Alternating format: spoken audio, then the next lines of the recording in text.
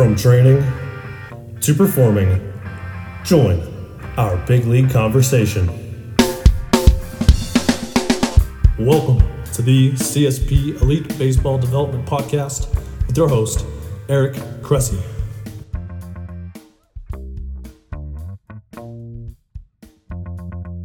Welcome back to the CSP Elite Baseball Development Podcast. I'm your host, Eric Cressy, and this is episode 104. Today's guest is a major league pitcher who has experience as both a starter and a reliever, so you can share some insights on the preparation that goes along with both of those responsibilities. Also, a really cool story of a late bloomer from South Florida who kind of came around a little bit later in his career after being more undersized, and his velocity didn't really trend up until late in the game. So cool story of, not just a stud pitcher who got overused in his teenage years, but one that took a long-term approach, and it's really benefited him greatly. He's a member of our pro off-season crew at Cressy Sports Performance Florida, and one of the really well-liked guys in the game. So we're in for a really good episode here. This episode is brought to you by Athletic Greens, the most comprehensive NSF certified for sport daily nutritional supplement I've ever tried. With so many stressors in life, it's difficult to maintain effective nutritional habits and give our bodies the nutrients they need to thrive. As a father of 3 young kids and a co-founder of multiple businesses in multiple states, on top of still being an avid exerciser, I know that busy schedules can really take their toll on us. Whether it's poor sleep, exercise or life stressors, environmental factors, or simply not eating enough of the right foods, we can wind up deficient nutritionally. This is where Athletic Greens can really help. It's a game-changing nutritional insurance policy. They simplify the logistics of getting optimal nutrition on a daily basis by giving you just one thing with all the best things. And that's why I use it daily and recommend it to our athletes. 1 scoop of Athletic Greens contains 75 vitamins, minerals, and whole food sourced ingredients, including a multivitamin, multimineral, probiotic, green superfood blend, and more. They work together to fill the nutritional gaps in your diet, increase energy and focus, aid in digestion, recovery, and supporting of a healthy immune system. This all can happen without taking multiple products. While most nutritional products come to market and stay stagnant, Athletic Greens continues to obsessively improve this one holistic formula based on the latest research, producing 53 improvements over the last decade. They invest in the most absorbable and natural source of each ingredient and go above and beyond in third-party testing to ensure their customers continue to receive the highest quality and best daily nutritional habit on the planet. It's lifestyle friendly whether you're keto, paleo, vegan, dairy-free, or gluten-free, and contains less than 1 gram of sugar without compromising on taste. They put 75 ingredients to the NSF for Sport certification to come up with a formula that's trusted by some of the world's best athletes, including our own. Right now, Athletic Greens is giving our listeners 10 free travel packets with their subscription. Simply go to athleticgreens.com/Cressy to receive my offer. These travel packs are perfect for supporting your immune system, energy, and gut health when you're traveling for games, training, or simply when you're on the go. They can be a great counterbalance to less than ideal on-the-road food options. So if you want to bridge the gap between deficient and optimal and give yourself the best chance to get nutrient diversity, then head to athleticgreens.com/Cressy and get your 10 free travel packets today. Again, that's athleticgreens.com/Cressy, CRESSEY. Today's guest is a right-handed pitcher who was born and raised in South Florida. He was drafted by the Baltimore Orioles in the 11th round of the 2010 MLB draft, but chose to attend Oral Roberts University instead of signing. As a junior at Oral Roberts, he put up a 1.83 ERA over 113 innings with 126 strikeouts and only 26 walks. He was drafted by the Texas Rangers with the 23rd overall pick of the 2013 MLB draft and made his major league debut with Texas on May 30th, 2015. In that game against the Boston Red Sox, he went the first 5 2/3 innings without surrendering a hit and picked up his first career win. It was the longest no-hit stretch to begin a career for a Rangers pitcher since 1992. Just a week later, he threw a complete game shutout against the Kansas City Royals. He was diagnosed with a partial tear in his UCL in the spring of 2017 and had Tommy John that July, leading him to miss the entire 2017 and 2018 seasons. After a successful winter ball stint in December of 2018, he signed a minor league deal with the Colorado Rockies, where he returned to the big leagues in June of 2019. He started up as a CSP Florida athlete last offseason and has been a regular in the Rockies starting rotation through 2021 with some relief appearances along the way. Please welcome to the show, Chichi Gonzalez.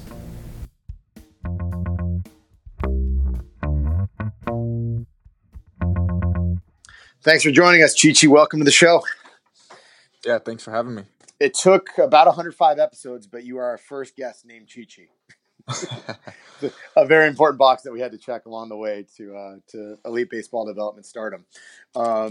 And I have always enjoyed our conversations. You're a dedicated part of the 8:30 a.m. crew, the dad crew at CSP Florida in the off season. Directly after kiddo drop off, you come in and get after it. So I think you're going to be a really good guest here. So I want to talk about being a youth/high school baseball player in South Florida, just because that can mean a lot of different things, right? It can be the guy that was like baseball only 150 innings every year from age 8 on, or we'll see some multi-sport guys. What was your kind of approach that led you up to high school baseball? So I was mainly baseball. Mm-hmm. I was mainly baseball through from little league, t-ball, 5 years old to high school. I did play a little basketball in middle school because we didn't have a baseball team at the time. Mm-hmm. So I would just play travel baseball and then school year basketball. Interesting. Yeah. So I mean, I didn't have much experience with other sports just because of schooling wise. The school I went to was Alexander D. Henderson, like the FAU little middle school. Mm-hmm. So I didn't have many sports teams, so that's what I was doing there when I was, in middle school. Absolutely, and so actually, I'm curious. I know you're of Cuban descent. Did you have a lot of like traditional Cuban baseball, kind of, I guess, influence in did you have a lot of people in your family that were really passionate about it, or how did like your love of the game come about? Yeah, 100% from being Hispanic, being Cuban. My grandparents played growing up. They understood the game. My mom's a fanatic of the game. And I grew up right by that Bucky Dent baseball school in Delray Beach. So, it was just easy. I literally would just walk across the railroad tracks and there I was at the baseball field. Absolutely. So that was just a big part of it. Cubans are really known for boxing and playing baseball. I was given a baseball glove as my first gift from one of my mother's friends, and I just took to it. I guess it was just natural for me because of that heritage, and I really enjoyed the game. That's awesome, and I'm intrigued. So you're a good high school player, and traditionally like the strong high school players, particularly those that wind up getting drafted out of high school, like they fall in love with the Florida States, they fall in love with Florida, Miami's, like a lot of the. You grow up expecting to do that, and you wound up at Oral Roberts. What led you to Oral Roberts? As a destination. Yeah, so through high school, I wasn't the biggest, strongest. My senior year, I did grow a little bit and gain some weight. But I committed my junior year. That was kind of like my thing. Yeah, was to commit early my junior year to Division I. That was the plan that I said to my baseball coach at the time. Just Justin Timmerman. And when I told him that, he mentioned Oral Roberts to me because he was a volunteer there years prior. And I didn't think about it too much because, my goals were just to stay in state. My dream school was to go to University of Miami. So I would do all those winter camps and all those fall ball camps there. But, he really mentioned to me, it's really important for you to play. You can go to these big Division I's, Florida State, University of Florida, but they're gonna have a structure of juniors and seniors that have developed and are gonna play more time. As a freshman, you're not gonna get, you might get a couple innings out of the bullpen, but starting wise, you got to go somewhere that you will play. So I thought about it, and then I looked up the school, and at the time it was Rob Walton was the head coach. And he had a ton of credentials with, Olympic teams and coaching guys that were, in college, got better, got to the draft, played professional baseball. So I had no doubt of, that he would make me better. But the biggest factor of going to Oral Roberts was the fact that I was going to be able to pitch my freshman year. I love that. I had a similar conversation with Corey Kluber about that. That's one of the things that led him to Stetson. And I think parents and kids often overlook it's good to be wanted too. There's somebody said they're more invested in you if you were in their plans right away. I know I'm inherently more invested in people that I've had a role in like onboarding in some capacity. So I think there's something to be said about that. Would you define yourself as like a late bloomer in high school? Was that something that you think maybe didn't, bring those, those high level D1s, like they didn't come calling early, or did things change senior year for you? Or kind of how did it progress over your high school years? Yeah, 100%. Yeah, I didn't throw a ball past 90 until my senior year of high school. Mm-hmm. And then senior summer, I was even touching up to 94. But yeah, I think it's just developmental, mature, getting some strength under my legs. But yeah, I definitely would describe myself as a late bloomer because that senior summer, I did have, UCF, Florida, University of Florida, calling my parents, emailing my parents on, opportunities, preferred walk-on type of things. But, I stuck to, my original commitment was to Oral Roberts my junior year. They gave me a full ride. So I had nothing to lose essentially going to Oral Roberts. And I think the biggest factor was that opportunity to pitch. My freshman year, I threw about 100 innings, and then I also got to play in the Cape Cod League. Absolutely. Which I got another like 20 innings. So, I think that was a huge part of my developing was, just the chance to play. Absolutely. So I'm curious. You were still drafted out of high school, so you obviously surged forward your senior. You went in the 11th round of the Orioles, but you didn't sign. So was that a hard decision to sign versus not sign, or because 11th round is not just like a pat on the butt in the 39th round that they would do in those days for kids they knew were going to college. They obviously had substantial interest in you. Yeah, it was a very hard decision. It was go to college. Because it was a university, I would have to wait 3 years until I was 21 to be drafted again or begin my pro ball career. It was definitely a tough challenge or, decision. But I don't think if I would have made any decision would have been wrong. Yeah. But I was happy that I did commit to Oral Roberts, go there for 3 years. I grew spiritually as well as, I got my foot into the door of college. Haven't finished my degree, but, at least I started it. Absolutely. And so I'm curious, when I went back and looked at some of your college numbers, you mentioned obviously getting innings early on. Looking back at it, you threw 105 innings, and then that was in 2011. 2012, you threw 86 innings, and you went to the Cape after both of those. But what was really intriguing to me in particular was between 2012 and 2013, from your sophomore to your junior years, you went to a career high in innings, right? You threw 113 innings your junior year. But what I thought was interesting is the top end velo. You were a 93, 94 guy with your max velo, but your average velo went from being like an 88, 89 to being like 91.5. So, it wasn't that like the ceiling got higher, but it seemed like you brought the floor up substantially with respect to like how you carried velo throughout outing. Was there a big change, whether it's mechanically, workload wise, or how you attacked your prep between sophomore and junior year? Or do you think it was just, growing in your body a little bit, being more consumptive with your mechanics? What was it that made you so good as a junior compared to what you were as a freshman and sophomore?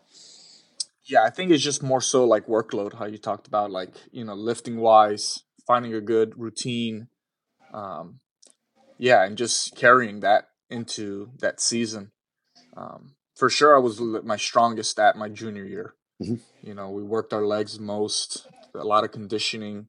And it was almost, that time of the year, that it was, okay, here's where I got to make it so I can go move on to that next level.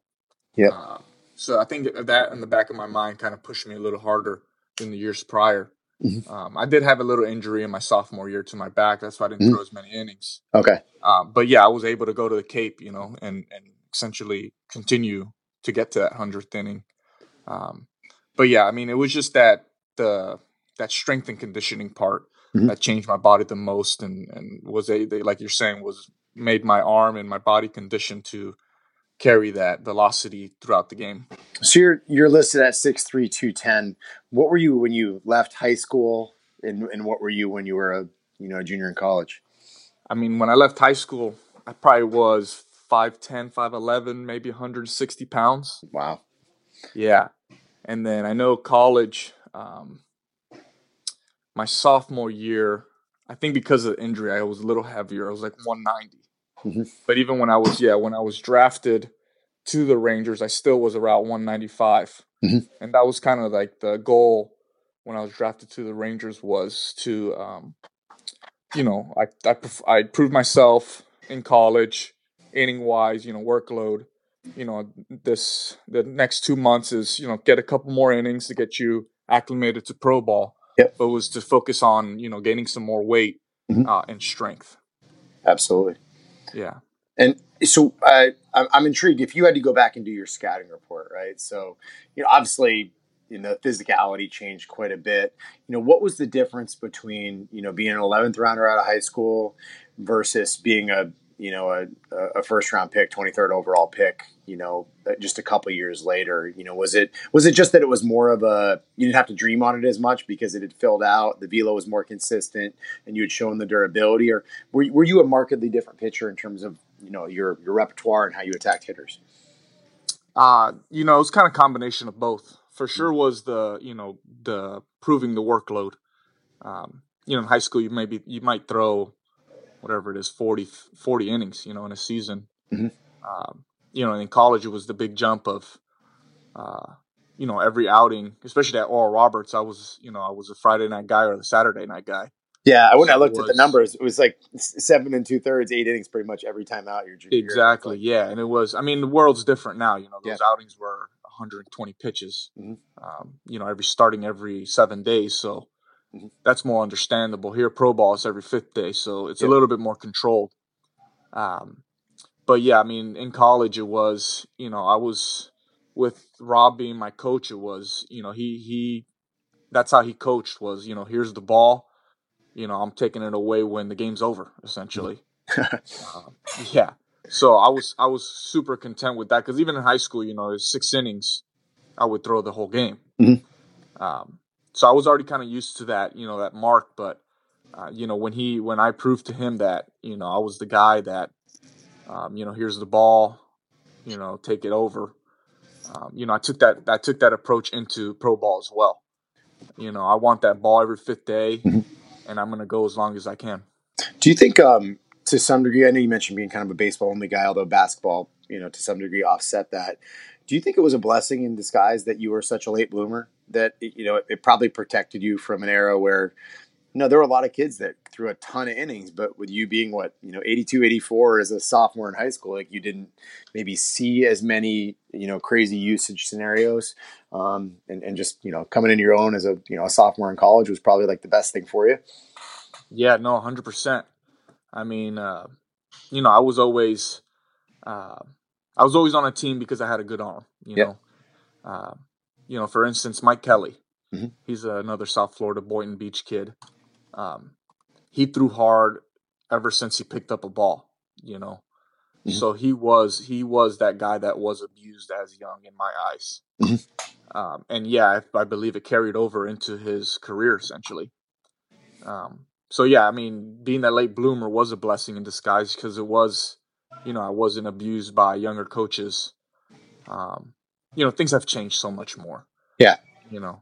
Things have changed incredibly different for the better. Mm-hmm. For protecting kids and their careers or future. But yeah, for instance, that guy, like him, he was hard throwing, and he just enjoyed the game. So it wasn't, he didn't think about that as much. But I think later on it did come back and creep up on him. And yeah, I guess so. That was a blessing in disguise for me, being that late bloomer, that, I wasn't so abused as younger. And I've talked to the number of late bloomers at the big league level. I don't think people appreciate just how many big leaguers were. They were good players in high school, but they weren't front and center. I think there are a lot more guys that come into their own a little bit later. But in that same vein, what were the adjustments? So obviously you get drafted, you're a first round pick, and there were adjustments that happened between high school and college. But what were the ones that took you from being a first round pick to being a guy who was, who became a big leaguer and, had to work to establish himself as a regular big leaguer? How did the, pitch mix, the approach, all that stuff change over the course of those years? Yeah, being the first rounder kind of ended as soon as I pitched my first game, Yeah. It was, there's no more hype anymore. It's, if you perform, you move on. If you don't, that's it, type of thing. You get stuck to where you're at. So that was kind of like the biggest understanding adjustment. I had a little pressure on myself being, first rounder. Yeah. I got to throw hard. I got to perform so good. Teammates even see it as well. But yeah, once I understood that was, it don't matter who you were, who you come from, you got to figure out what you're doing now. And I think that was my biggest adjustment, especially when I got promoted to AA. The game, every step as you go, the game gets faster. Mm-hmm. That's what I continue to tell people, velocity wise, people running, batters against you, yourself. And it's that ability of being able to slow it down. Because at the end of the day, it's baseball.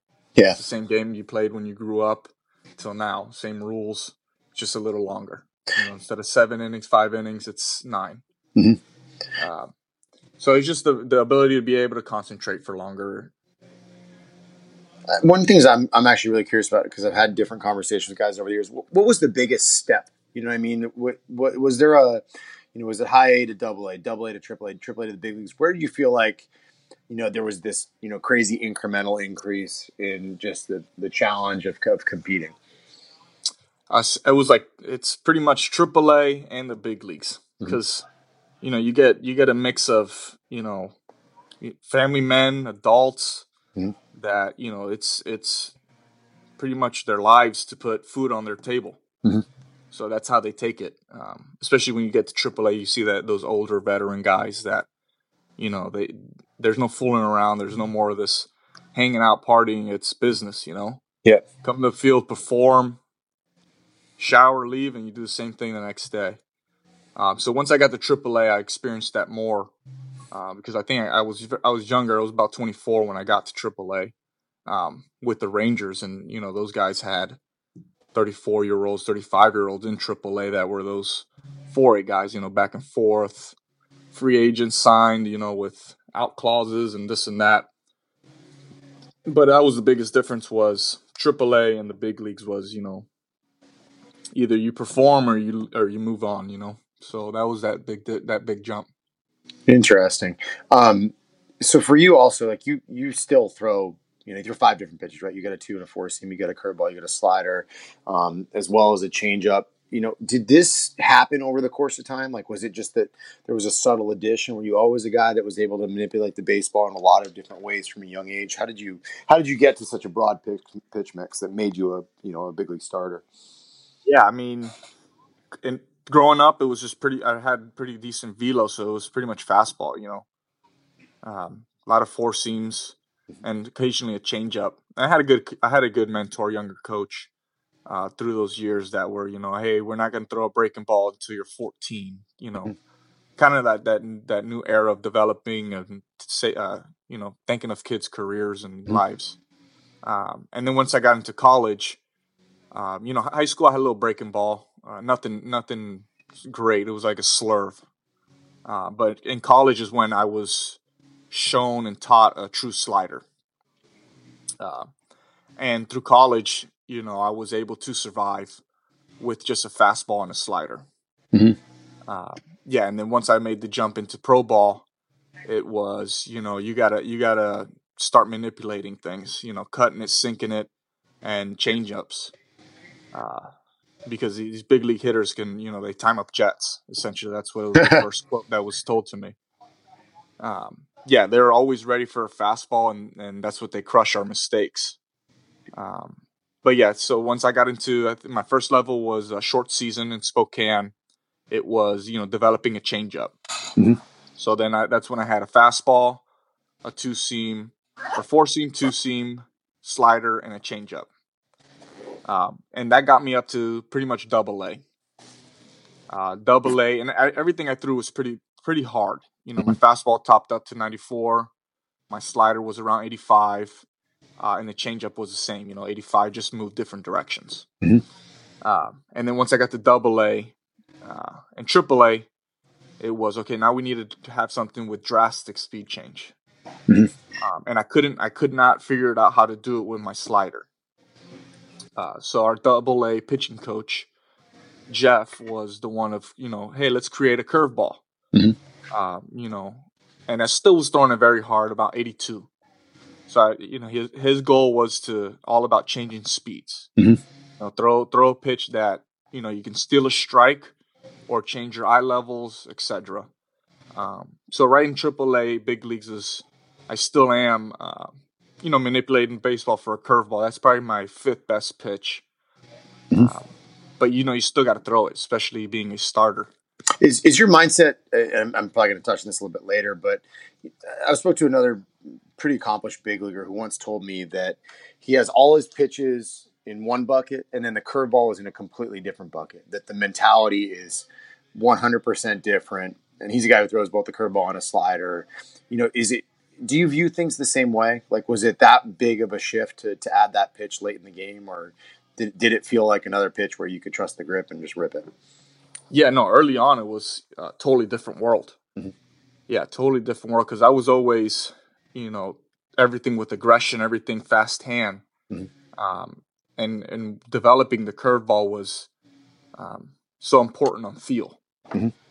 And the way I created feel was, with essentially slowing movement, slowing my arm down, making sure my wrist is in the right spot to spin the ball correctly. But yeah, it took me a while, man. It took me, a AAA season pretty much to understand, I don't have to throw every single pitch at my hardest. It was, it's more of deception, make sure my body is moving the same and my arm is in the same spot to create an illusion, to create a batter thinking, hey, this is a fastball. So maybe on that same, kind of in that same vein, so you're a guy that uses both a 2-seam and a 4-seam. And right before you came on, I pulled the numbers. Your 2-seam's 16%, your 4-seam's 37% of your usage. And, they're about 90 RPM difference in terms of spin rate, and they're differentiated in terms of their movement profiles, both with how they break vertically and horizontally. But I'm sure there's a tendency for them to at times blend a little bit. I'm sure that when TrackMan or Hawkeye looks at it, that there are times when they perceive a 4-seam as a 2 or vice versa. So I'm actually more curious, like, what are your mindsets with each? Like, is it a trust the grip and rip down on it, or what do you tell yourself when you throw a 4-seam, and what do you tell yourself when you throw a 2-seam? Yeah, 4-seam for sure is get the grip and rip it. Just because, that's what you play catch with, essentially. You pick up a ball, you start throwing it, you're throwing a 4-seam. And we've been doing it for so long, so that's very trusted pitch, opposed to the sinker 2-seam. Do you treat it as a sinker, or is it a running fastball? How do you describe I treat it? Honestly, pitching in Denver. Good point. Yeah, it's incredible to talk about, but it's a true. People have say it, and you see it in numbers and pitch shape wise and on TV. But yeah, at home in Denver, I would say it's more of a running fastball. And then when on the road with less elevation, more humidity, it is a sinker. And it's also dependent on where you throw it in the zone. If I'm throwing it up, it runs a little bit more just because I'm underneath the ball more. And if I'm throwing it down in the zone, I'm on top of it more. But yeah, it's incredible that I'm saying that, but it is honestly true about your 2 different pitchers. Your ball moves 2 different ways when you're at home in Denver opposed to on the road. Interesting. You're not the first person I've heard that from. And Ottavino was on the podcast a long time ago, and he spoke to it. And I know we've had good conversations with various guys over the years that feel like they need to start their breaking ball at a different point when they're at altitude. So when you're talking about differentiating them, like, what is it about a 2-seam that for you feels like dramatically different in terms of how you manipulate it? Like, it's not a 4-seam in your mind. What is the difference? The difference is pressure. I'm very middle finger dominant. So I think it's just through college, because I threw so many sliders, that I'm very middle finger dominant. So when I do throw a 2-seam, I try to concentrate on a little bit more pressure on my index, or even when I'm at release, having my index pointing at the catcher. Opposed to more so, 4-seam, my middle finger just ripping down on it. Mm-hmm. And will you feel like the four seam will you have some natural cut on that that helps you, or is it something that you've been able to actually like get a true backspin on? Yeah, I think my whole life, because even when I was drafted at a high school, scouts always talk to me. Oh, you throw a cut fastball. Is that grip wise, or is that just natural? I think it's just the way my wrist works. Mm-hmm. So I've had that kind of like my whole career, little cut in my fastball. It's beneficial sometimes. Sometimes it's not. I could count a dozen times on when it's not, when I'm trying to go inside on a four seam and it cuts back to the middle. Mm-hmm. But opposed to, when I'm facing a lefty, I throw it inside and it's perfect and it runs right into their, jams them. Yeah. So the only time that it really has hurt me is more so on my arm side. Okay. Going inside to righties or away to lefties, just because it may leak back more towards the middle. Yeah, I think we need to be very careful about coaching the different out of people. Like sometimes it's that little bit of funk that makes somebody have a little bit of movement. And we're in an era now where you have the technology to say, all right, that's not 100% spin efficiency fastball. Mm-hmm. And there are a lot of people that might want to overhaul it. The other thing is, we don't know how your system's going to adjust if you try to make that a really true four seam. Like, how are you going to beat up on your shoulder and elbow trying to reorient something that you've habituated to over the course of 20 plus years of throwing? Yeah, exactly. I mean, I feel like that's what the little difference is in my fastball than others, is that little cut in it. So it's just the ability of me, making less mistakes with it. Interesting. Yeah. So, I mean, my goal every time I throw a pitch is not to throw one straight. I like it. Yeah. Movement is key, and movement was what made Greg Maddux the best, Mm-hmm. And precision, obviously, the controlling the strike zone. But yeah, my goal is just whenever I throw any type of pitch is never to be flat and straight, have tilt, angle, and movement in it. And then just mastering that. So how do the curveball and the slider differentiate? How do you, what are the mindsets on both of those? Those, grip wise, it's a little different. Grip wise and intent wise. With the slider, I try to extend and throw it as hard as I can and spin it with that little gyro dot. Mm-hmm. Opposed to the curveball is, I try to lock my wrist and have it go more so, I guess, more efficient spin, top to bottom. So I get more depth, and that helps me slow down the speed. Mm-hmm. And let's just change gears a little bit. So talk to me about kind of your in-season training and throwing schedule. I know you alluded like, hey, I could push volume on a 7-day rotation in college, and we both know a lot of guys get to pro ball, and that adjustment from a 7-day to a 5-day rotation it's a big deal. You kind of just get used to pitching at 90%. What do you do with your 5-day rotation to stay fresh? Yeah, I mean, I just listen to myself, listen to my body.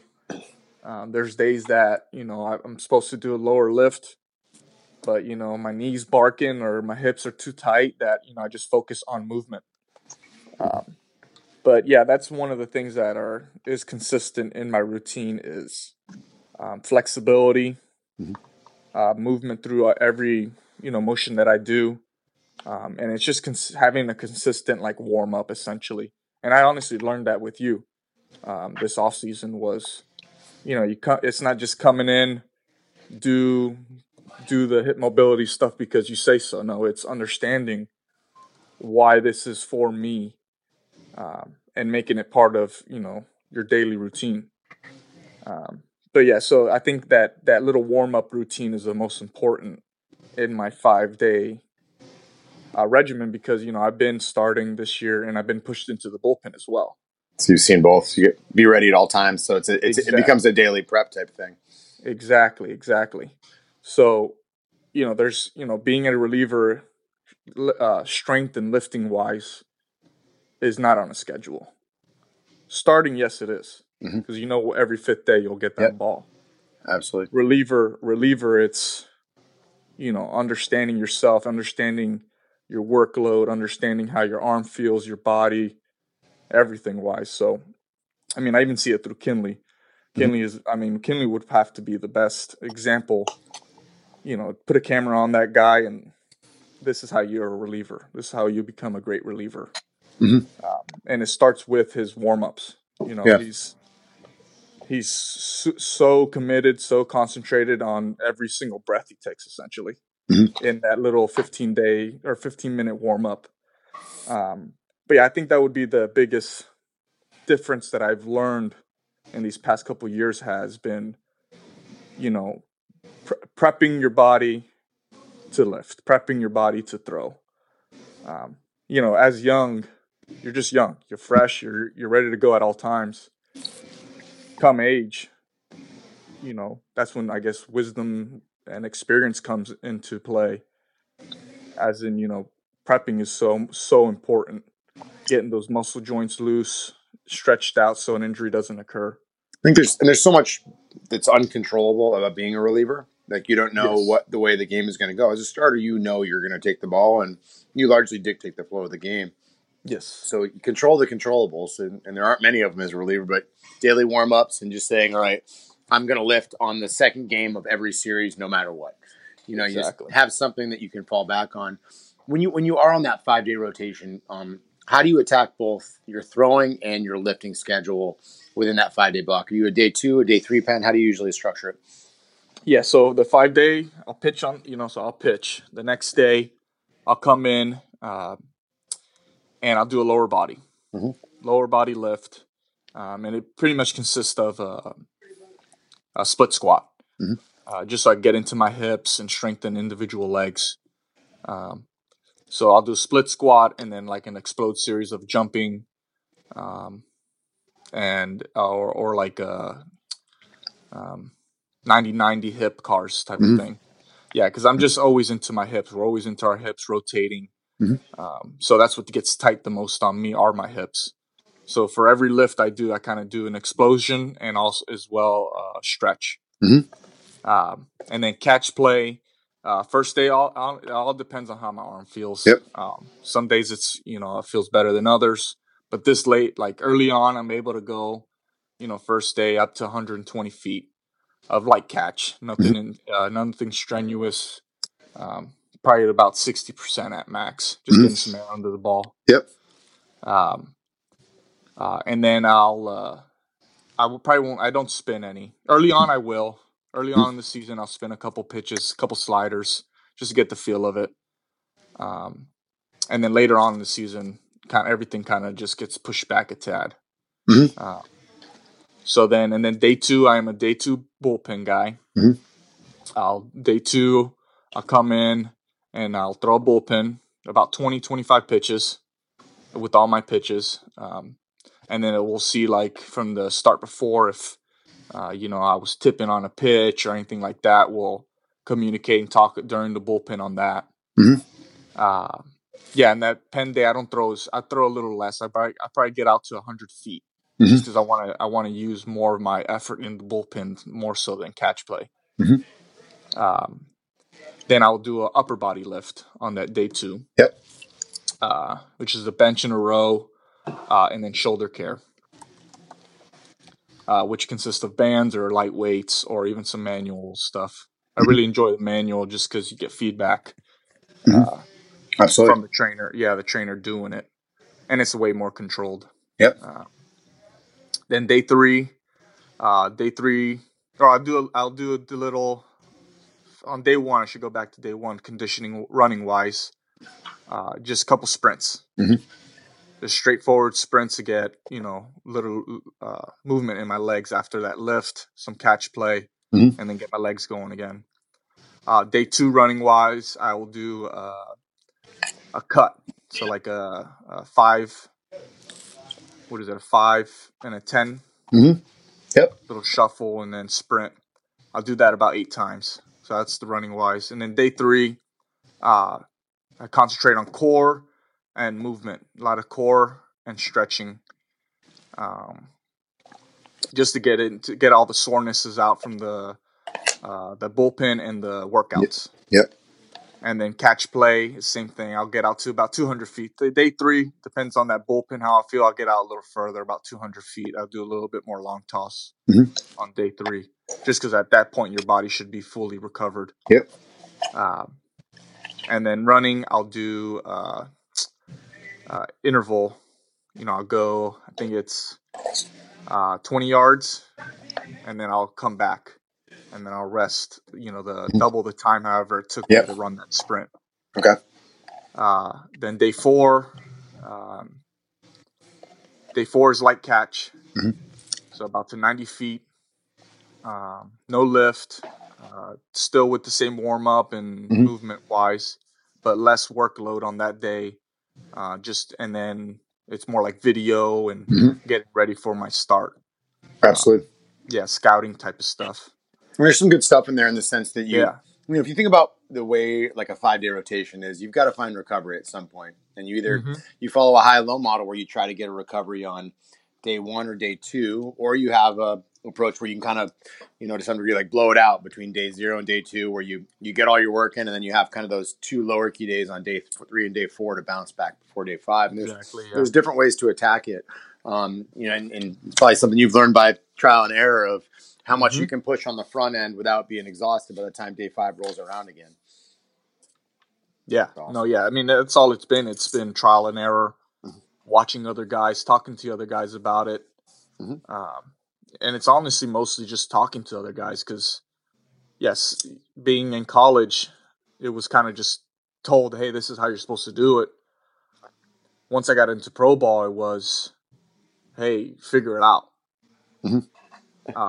And that's when I guess the older guys and the more experienced guys come into fluidity, and very important, just, watching them or communicating with them on, hey, how did you do it? How did you last so long in your career? And no one's going to have the right answer. Everyone's so much different. And they all pivot over the course of a career with what they do and how it adjusts. So that's the most important thing, is staying open-minded to different principles. Yes, it is. Yeah. I mean, those are the most coachable people. That's it. That's the name of the game. Are the open-minded, the ones that are be able to change, and the ones that understand why you're changing. Nice. All right. So we always, at the end, we go to like a lightning round. So the first question we ask all of our pro guys: what advice would you give to a teenage Chichi Gonzalez if you could go back in time?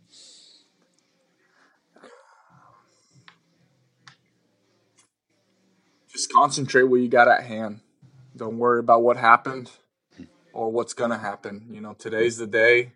Win today and enjoy today. Nice. And then I'm actually really intrigued on this one because we've asked a lot of big leaguers, and I feel like we've gone 50-50 on the responses. What's more important, stuff or command? I would say command. All right. Yeah, command 100%. There you go. There's no wrong answer on that. Yeah, I mean, I know you could either go either way, because people that have the stuff might say command, and the people that have the command might say the stuff. That's the truth. And then favorite teammate of all time and why? Favorite teammate. You're gonna hurt some feelings. You got some good dudes in that clubhouse. I know, man. I mean, I got to experience him with the Rangers and Rockies, and he's helped me out. I mean, mentally, confidence, everything, and it's been Ian Desmond. Yeah, he's been through a lot too. Being a shortstop, being a first baseman, outfielder. He's the guy to talk about adjustments. But yeah, I would say he's a great father. He's got, I believe 3 or 4 kids. There you go. Loves them to death. He reminds everyone about that. Families first. And he's very vocal. A lot of people are follow by example, but he's a true leader. He expresses his leadership, and I've learned a lot from that. That's awesome. All right, and then the last one: what pitchers do you like to watch, and why do you like to watch them? My guy right now is Charlie Morton, man. Yeah, he's timeless, isn't he? Wow, man. He's he's just an older guy that still's got the stuff. I got to see him one-on-one the other day against us. He did his thing. He's like a rotational pitcher like I am. It's incredible how he's able to, perform like that every 5th day and be the age that he is. Yeah, and reinvented himself. I think he had bilateral hip surgery in the past, so pretty cool story to see him doing what he's doing. So, hey man, this was awesome. I really enjoyed the conversation. I feel like we chat 5 mornings a week all off season, and I learned some stuff that I didn't get just from those conversations. So maybe I need to bring more like scripted questions to our hangout sessions all off season. But folks can find you on Twitter. It's at Alex Gonzalez Chi. CHI at the end, and then on Instagram it's at Alex Gonzalez Chi 92. Yes, you're the man. Thanks so much for doing this. I really enjoyed it, and we'll appreciate it. We'll see you very soon, bud. Thank you. Thank you for joining us for another episode of the CSP Elite Baseball Development Podcast. If you enjoyed this episode, we'd be thrilled if you'd consider subscribing to the podcast and leaving us a review to read on iTunes. We welcome your suggestions for future guests and questions. Just email elitebaseballpodcast@gmail.com. Thank you for your continued support, and we'll see you next episode.